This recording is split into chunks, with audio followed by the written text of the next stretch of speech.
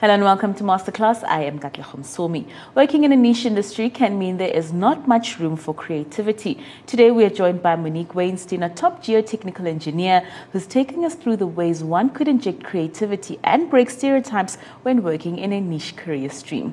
Monique, welcome to the show. Thank you, Katlego. Now, Monique, you are a geotechnical engineer. What does that entail? Geotechnical engineering forms part of the civil engineering industry. Okay. I have my undergraduate degree in engineering geology, postgrad in geotechnical engineering. Okay. And basically we look at everything that entails foundation engineering for all aspects of civil engineering.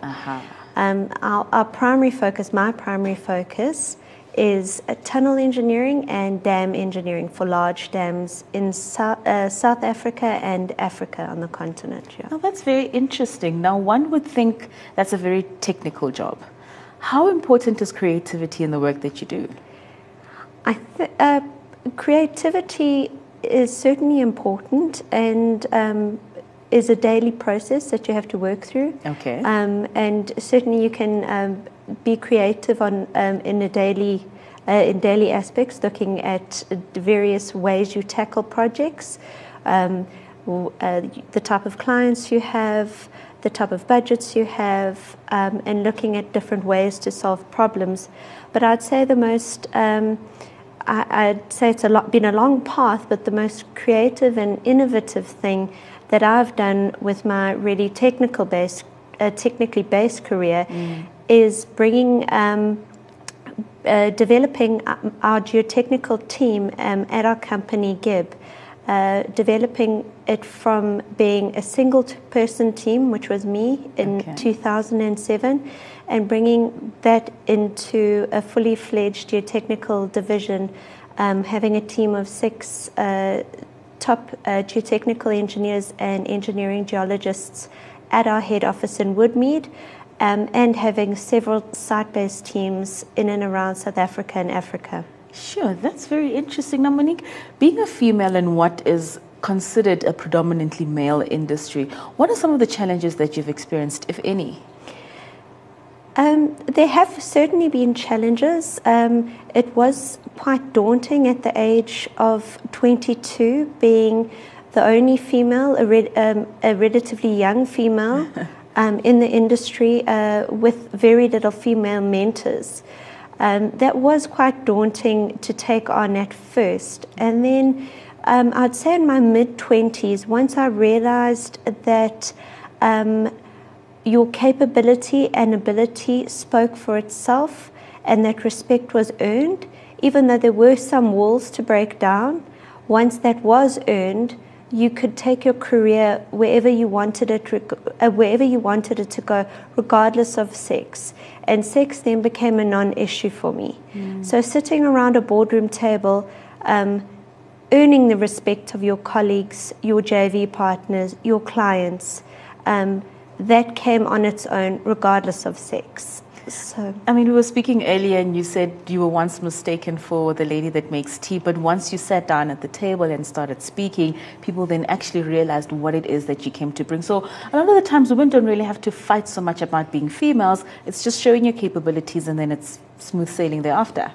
Absolutely. So yes, twice earlier on in my career, I was asked to make tea, and then once I sat around the boardroom table, they found it rather embarrassing. I've also been asked, I've been mistaken for the PA, the secretary, because certainly when I started in my career, there weren't many women at all. And now you see a lot more women coming through the ranks, and in our company at GIB, it's probably about 30%. Sure. So a lot more than when I started.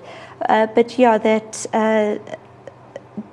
has been it has been a bit of a process. I can imagine. But now, Monique, you speak about working with a team of 6. How important is collaboration in the work that you do, and just collaboration generally in the workplace? So that team of 6 is purely our geotechnical team. So that's really important. Working together, collaborating together, we speak the same language as a geotechnical team. But then you collaborate on the next level, which is interfacing with your design engineers. So on a multidisciplinary project like a pumped water storage scheme, which entails dams, tunneling, electrification, transmission, electrical and mechanical, ventilation, when you're dealing with all those engineers and you have to interface to get, certainly you have to understand one another. So then there's collaboration on that level. And then that goes further and having to collaborate on a joint venture level. So on many of these large projects, you'll have to, you look to other consultants to bring in either a new skill, or we simply don't have the capacity to run with that project alone. So there's collaboration on that level, and then ultimately collaborating with the client. So certainly, and if any of those tiers don't function properly, you're in for delays on your projects, efficiencies, problems with efficiencies, problems with productivity. Yeah. We've seen it time and time again. So certainly teamwork and collaboration is a must. It's vital. It plays a big part. And right from the bottom all the way up. All the way up. Yeah. If some young person is watching the show today and is really interested in what you do, we understand the academic and the technical skills that one needs to have. What are the personality traits that you need to have in order to survive in such an environment? I think being a geotechnical engineer in South Africa is different from operating in an international environment. In being a geotechnical engineer in an international arena, you can focus purely on your technical aspects. Okay. In South Africa, because of the lack of skill set, particularly in geotechnics, you almost have to be a jack of all trades, where you focus on your technical, but there will be a certain point in your career where your managerial skills have to come into play. So not only do you manage projects from a technical side and on the contract side, you also have to manage a team, resource a team, understand your team, the softer skills, how to get them to work together to collaborate. You also have to understand the big picture, the finances, the budget. So certainly going into it and at varsity level, it's not a career where you can, certainly in the South African context, where it's purely technically focused.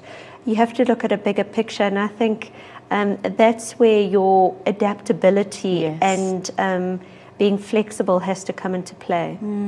Monique, we have run out of time. Any last words for anyone that's quite interested in this niche career that you're in?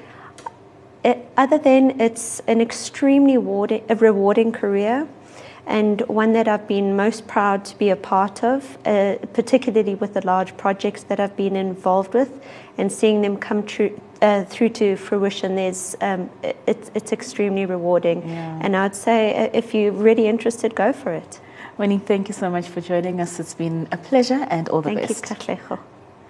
And that was Monique Weinstein telling us what it is like working in a very niche market. Thank you for joining Masterclass from myself and the rest of the team. Goodbye.